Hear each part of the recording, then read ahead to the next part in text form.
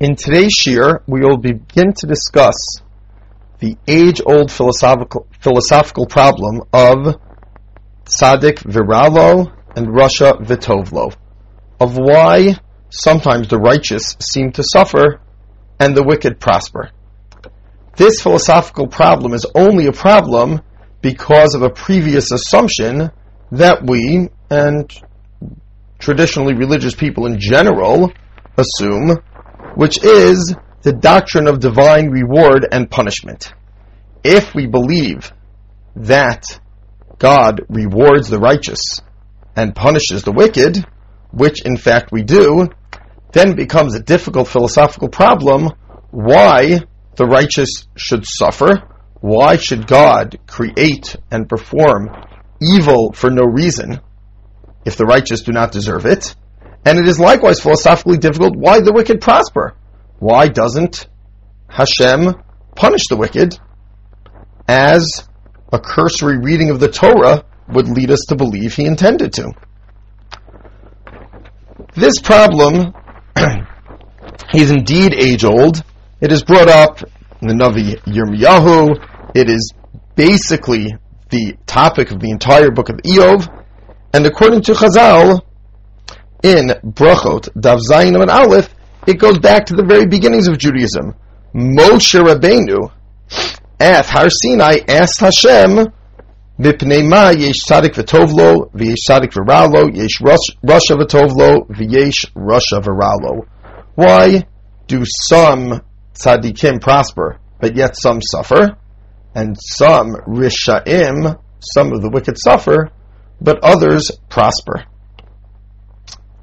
The simple, perhaps simplistic answer to this question is that which is given by Iyov's friends in the book of Iyov.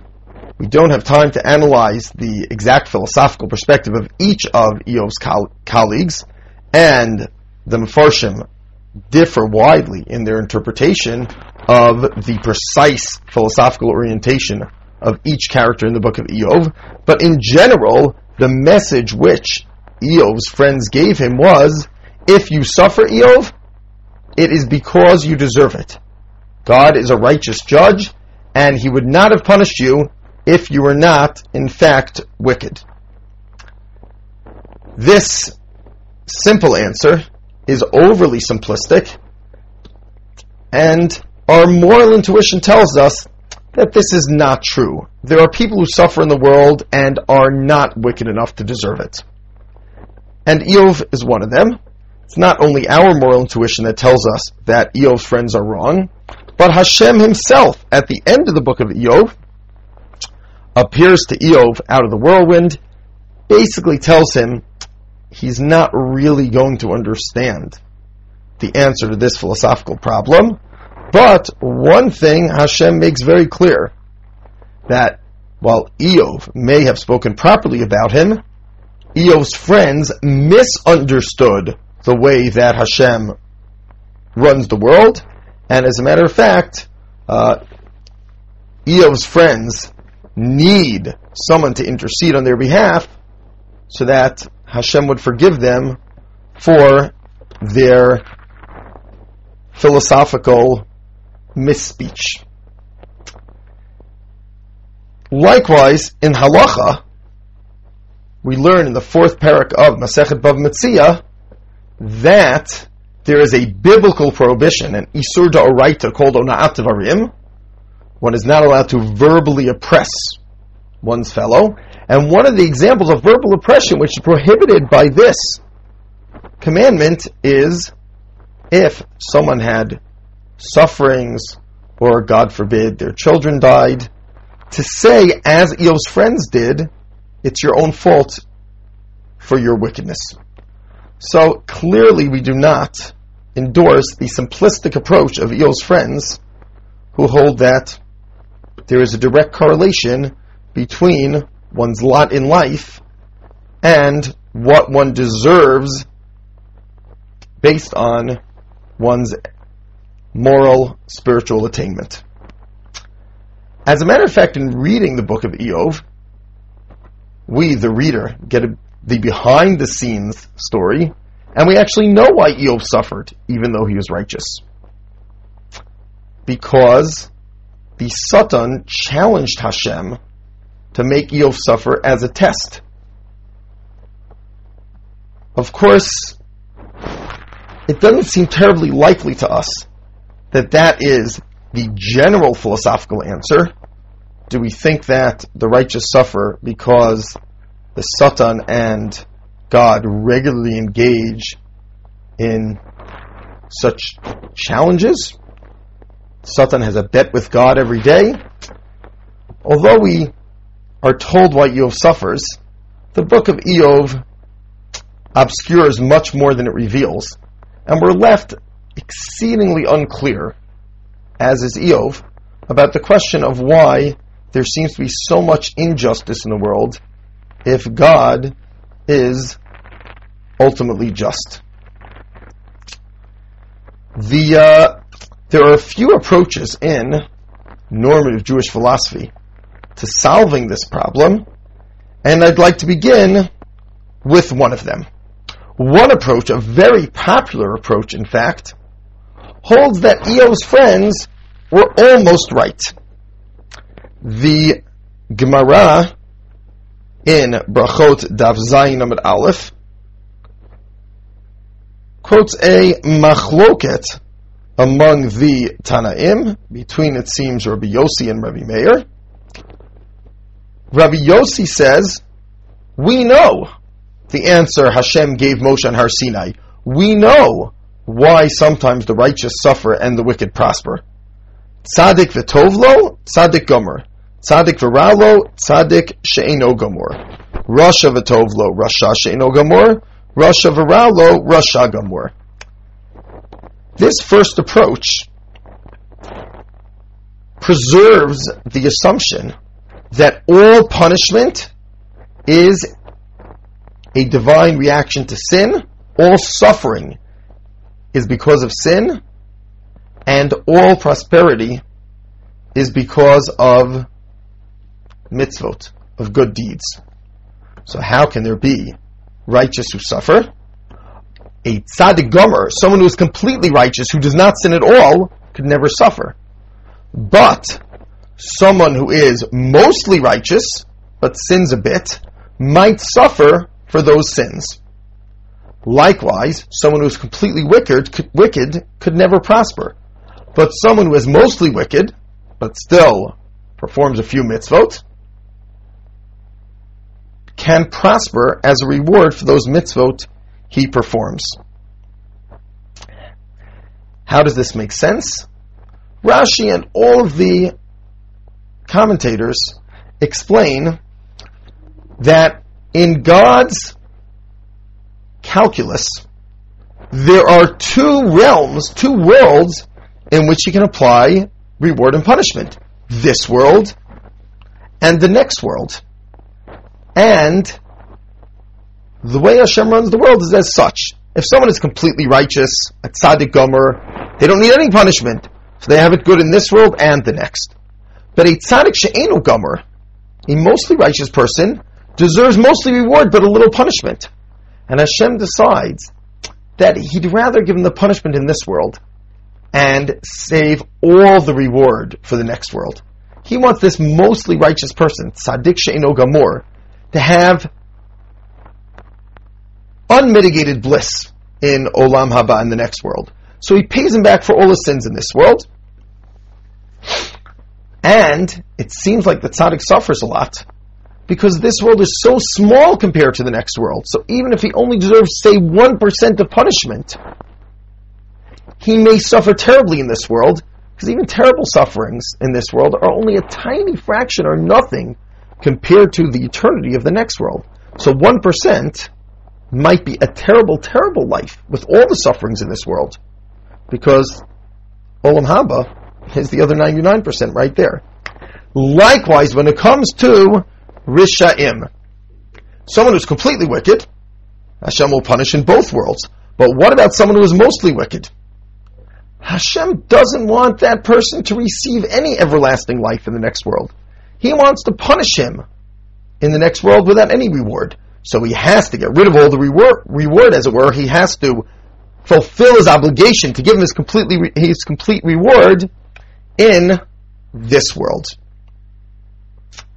Therefore, the Rasha, She'eno Gamor, the mostly wicked person, might have a terrific life in this world, because that tiny reward he deserves, if you look at it from the perspective of both worlds, translates into great rewards in this world, because that's tiny compared to the punishment he's going to receive in the world to come, in Olam Haba.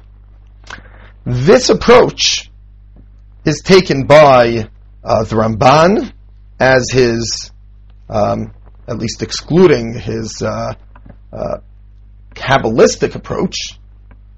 The Ramban, he hints strongly in Torah Hadam that al pi Kabbalah, one can explain why the righteous suffer because they were wicked in the previous life, based on the doctrine of Gilgul, transmigration of souls. And why did the wicked prosper? Because perhaps that wicked person was righteous in a previous life.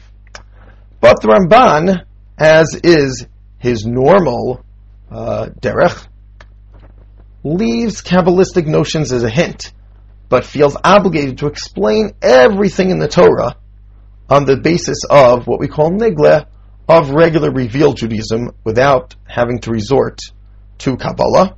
And therefore, while the Ramban hints that if one accepts the doctrine of transmigration of souls, then you never know if someone was wicked or righteous in his previous lives, and therefore it makes if you knew what he did in previous lives, perhaps it would make perfect sense what God does to him in this life.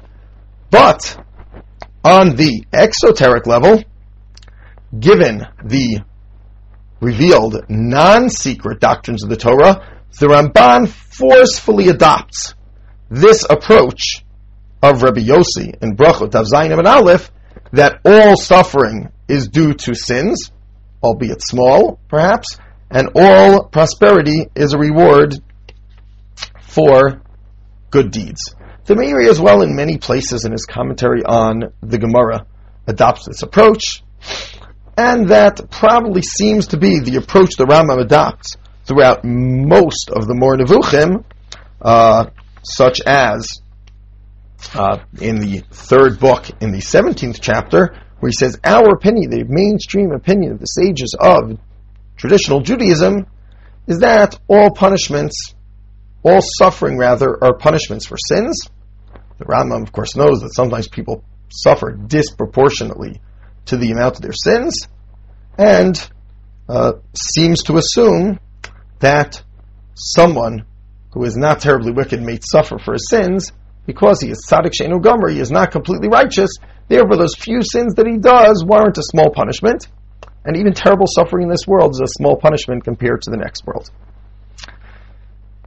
The Ramban, very fascinatingly, in his book Torat Adam, which is about laws of life and death, he has one section of that book called Shara Gemol, about not halacha, but the philosophy of God's reward and punishment in the way he runs the world. The Ramban uses this idea polemically to defend Judaism against a very, very popular and powerful and threatening Christian attack that can be found throughout the Middle Ages.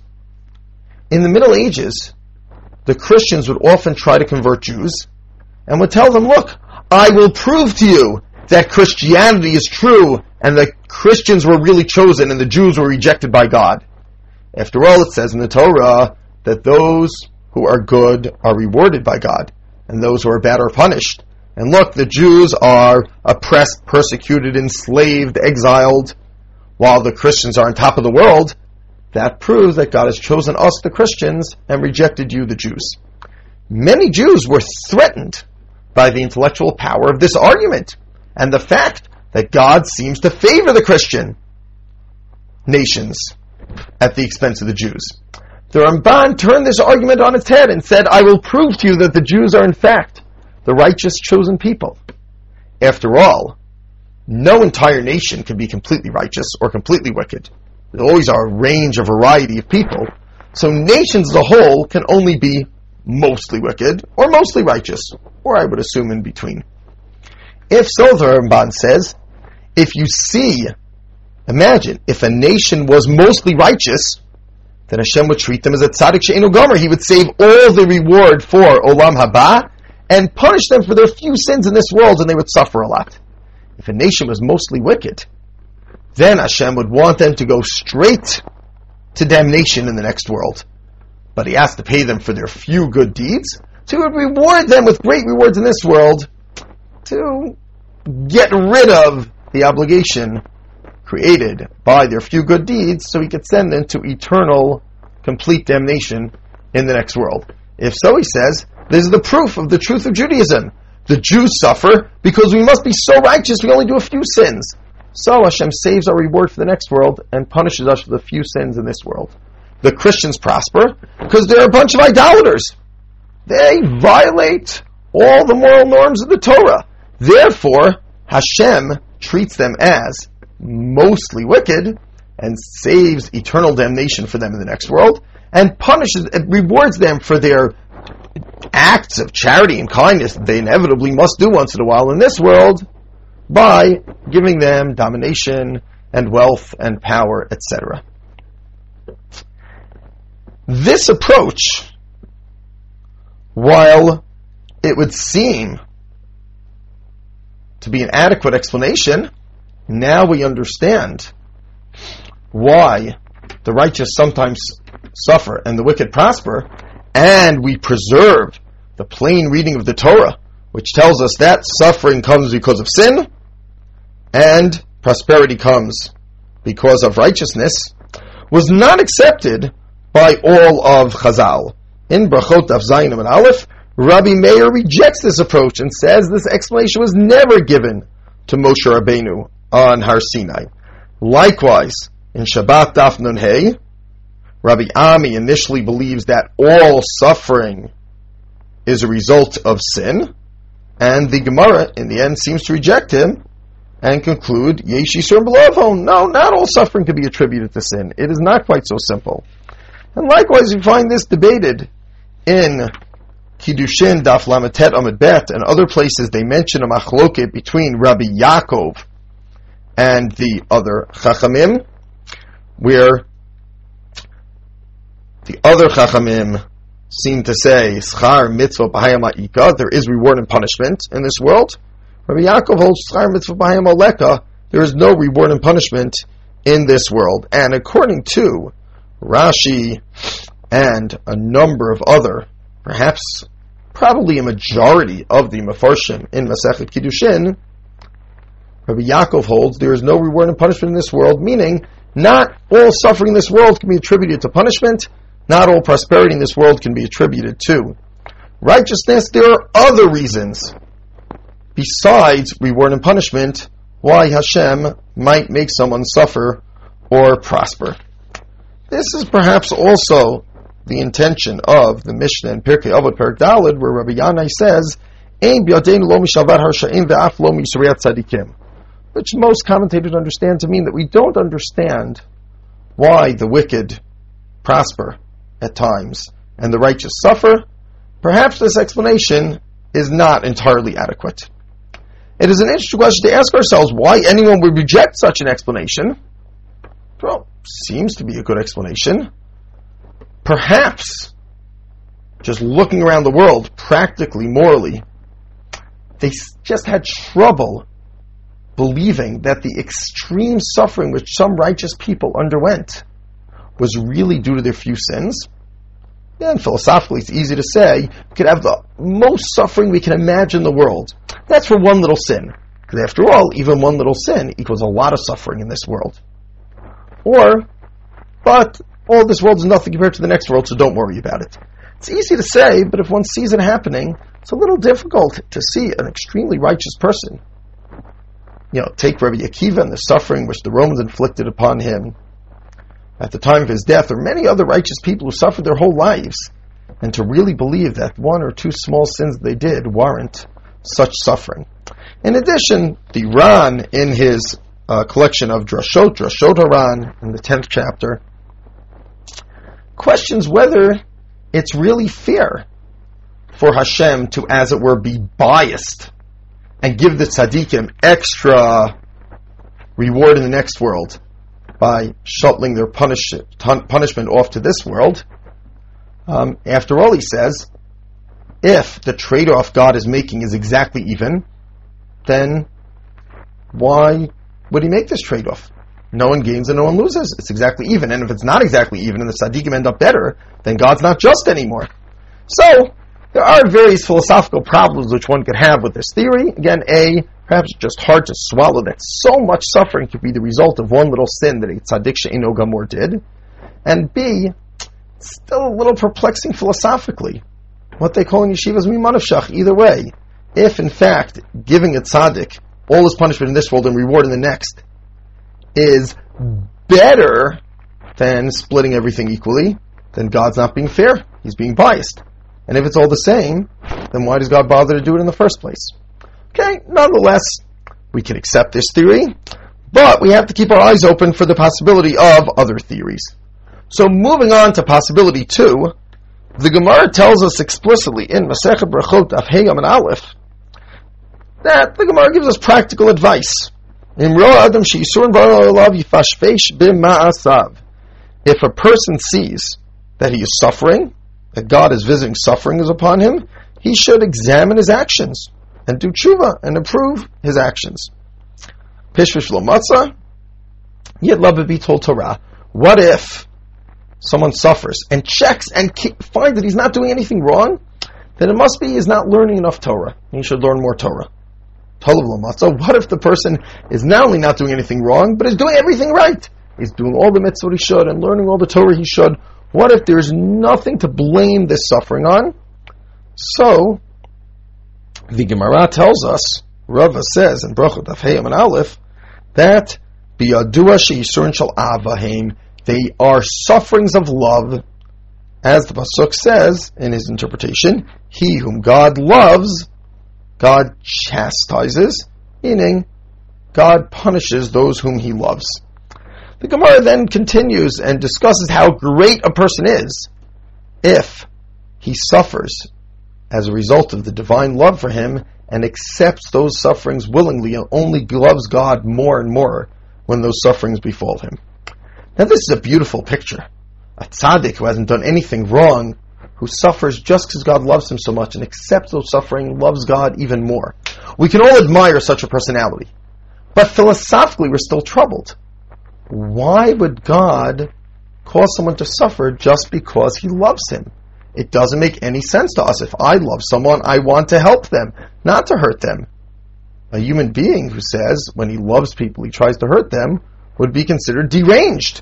So why would Hashem Yitbarach punish the righteous just because he loves them? There are a number of commentaries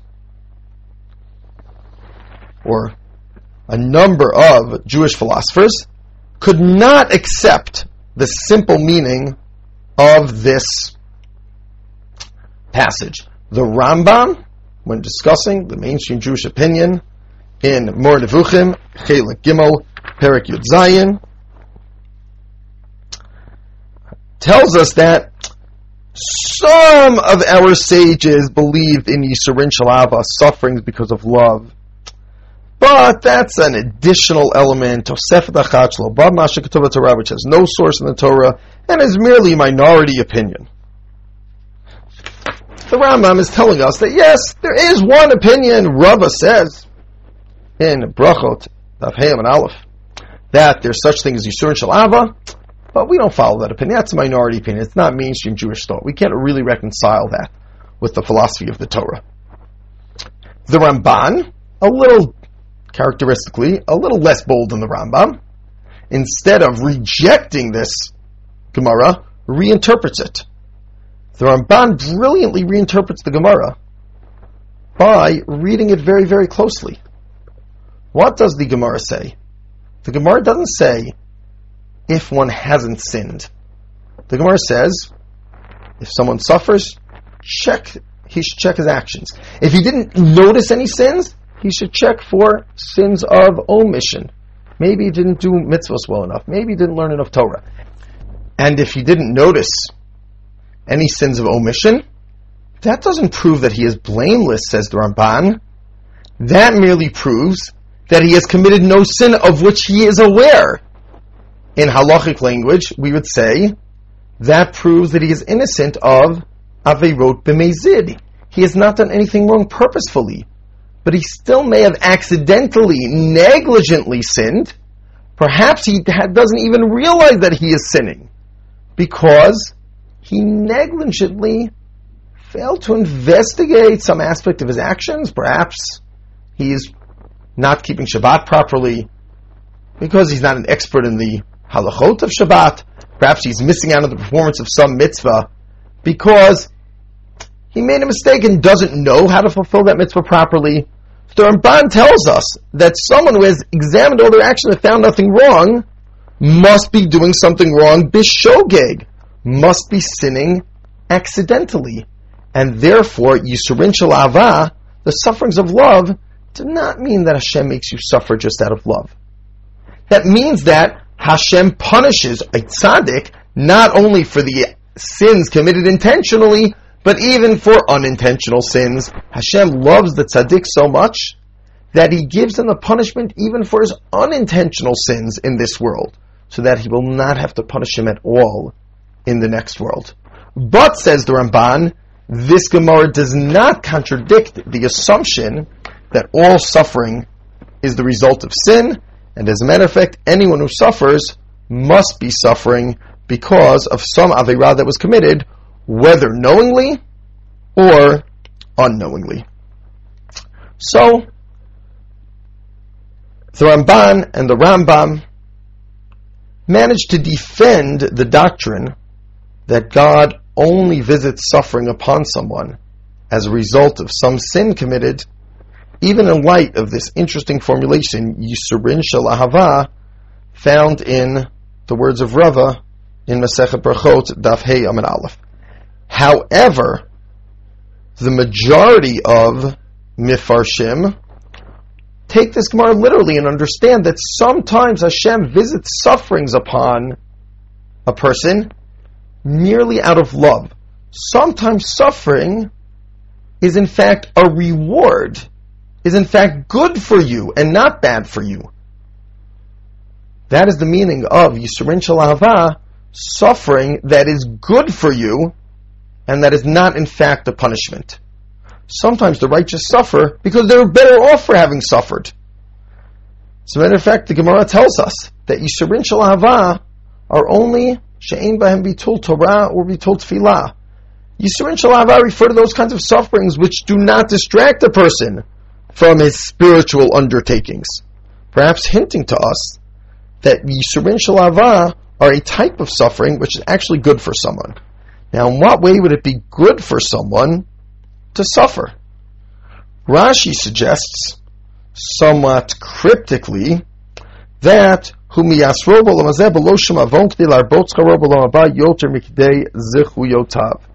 that, after all,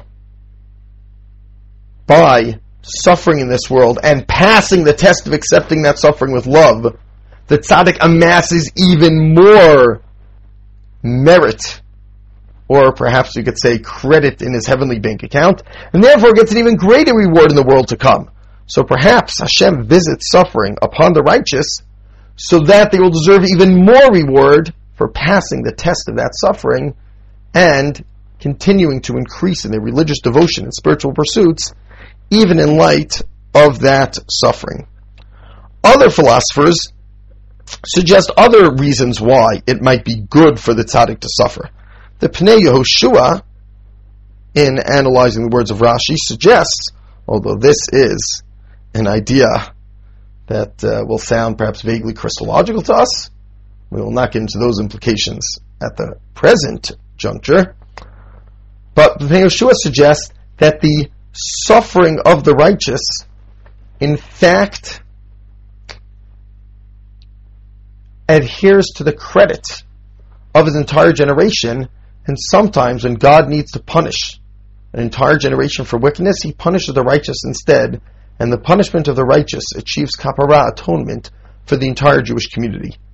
This is in fact a favor to the tzaddik, because the zechut, the merit of having saved the entire Jewish community, is an unbelievably great mitzvah for which he will be rewarded in the world to come.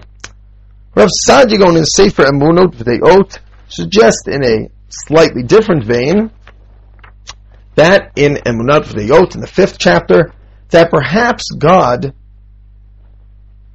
brings suffering upon the tzaddik, even though the tzaddik does not deserve it, in order to show everyone else what a tzaddik is and what heights of spirituality can be achieved. If the tzaddik has a good life and served Hashem, then the rest of the world would say, okay, it was worth it for him to be religious. It worked out well for him. But if the tzaddik suffers and remains steadfast in his belief and devotion nonetheless, then the entire world is impressed and sees the heights which a human being can achieve. This didactic function of the righteous suffering, of course, you'd assume the righteous would then get a reward for having achieved this significant attainment in educating the world, fits very well with the theme of the book of Eov. Why did Eov suffer? So that Hashem could show what a real tzaddik Eov was, that he remained religious even in the face of all that suffering. So some of the explanations of why suffering could actually be good for you and not bad for you are either Rashi, just to give you the reward of passing the test, or perhaps to set an example for everyone else, or Pnei Yoshua, perhaps even to achieve atonement on behalf of the greater Jewish community. However, most Jewish philosophers understand this in a more straightforward way. The Ran in his Drushos that we mentioned previously, and the Pnei Yoshua achieves this conclusion at the end of his discussion. The Maharal also reaches a similar conclusion, also mentioned the Sefer Ikarim in his discussion. Most philosophers follow the direction of the Ran and the Maharal and assume that suffering can be good for a tzaddik, and perhaps suffering wouldn't be good for you and me. We wouldn't know how to accept it properly. But for a real tzaddik, suffering is good because it diminishes his physicality. The more one suffers physically, the less stake one has in the physical world. And the more one is cleansed and spiritualized. There's a certain logic to this. Someone who has nothing physically will naturally lose his focus on the physical and focus on the spiritual instead. Someone who doesn't even have the pleasures of being free from pain, someone who doesn't have any pleasure out of this world in the physical realm, will naturally gravitate towards the pleasures of the soul. And his soul will perhaps be purified from its entire link to this pure physical world, and he can become purely spiritual by his retreat from the physical pleasures of this world. Of course, there's a delicate balance. Someone who suffers much might be lost in the physical suffering of this world. But the Ran tells us the true tzaddik can use physical suffering as a way of distancing himself from this physical world and focusing purely on his soul as if he had no body, and therefore purifying his soul so that it can reach the most exalted heights possible in the ultimate reward of the next world. We've seen then, to summarize, two approaches to explain, at first to explain why the righteous suffer and the wicked prosper at times, and then to explain specifically why the righteous suffer. If we count the friends of Eov, three approaches. One approach is the friends of Eov, who were committing an Isur D'Oraita, violating a Torah prohibition, not to be emulated, which was that the more one prospers, the more righteous one is, and the more one suffers, the more wicked one must be in private. More sophisticated, acceptable formulations, we have found two. One, the Ramban and the Meiri, and the Rambam and the Mora speaking in the name of the mainstream Jewish tradition, based on a number of sources that we mentioned in Chazal, that all prosperity is reward for mitzvah, all suffering is punishment for Aveirah. The only reason tzaddikim suffer is because they're not complete tzaddikim, and God wants to cleanse them of their few sins in this world. The only reason the wicked prosper is because they're not completely wicked, and God wants to reward them for all of their good deeds in this world, so that He can sock it to them in the next. The alternative formulation, which was the simple understanding of Rava's words in Brachot Daf Hey Amud Aleph, the Yisurin Shel Ava. Sometimes the tzaddik suffers because it's really good for him. In what way is it really good for you to suffer? And there are some trivial ways actually. The Sefer Yikarim mentions a fellow who suffered by missing his plane and then the plane crashes. Okay, but even someone who authentically suffers, it might be good for you because perhaps it will increase your merit, as Rashi points out, by passing the test of accepting suffering with love. Or perhaps it is good for the tzaddik because it lets him help his generation, either by holding up an example for them as per of Saadia Gaon, or achieving atonement on their behalf as per the Pnei Yeshua. Or the Ran and Maharal and a number of Mefarshim claim that physical suffering by definition is good for someone on a very high level of spirituality, because it helps them purify their soul from physicality.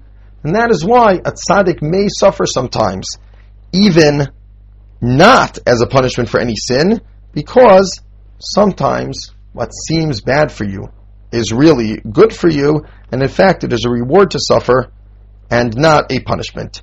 Again, to regular people, this sounds a little harsh. We're not quite ready to have God reward us by visiting suffering upon us. But perhaps those who are not regular people are capable of appreciating this seemingly paradoxical doctrine. Be'ezrat Hashem, next week we will conclude our discussion of Tzaddik V'Ralo by examining the sources in Chazal and Rishonim who take perhaps more radical approach to why a tzaddik may suffer, and are open to the suggestion that perhaps there is no divine reason why a tzaddik suffers, and we can even go so far as to say it is not part of the divine plan. Sometimes it happens without any rhyme or reason. Is that true? Is that a viable theory within Jewish philosophy? Or is that rank heresy? We will return to answer that question next week. Be'ezrat Hashem.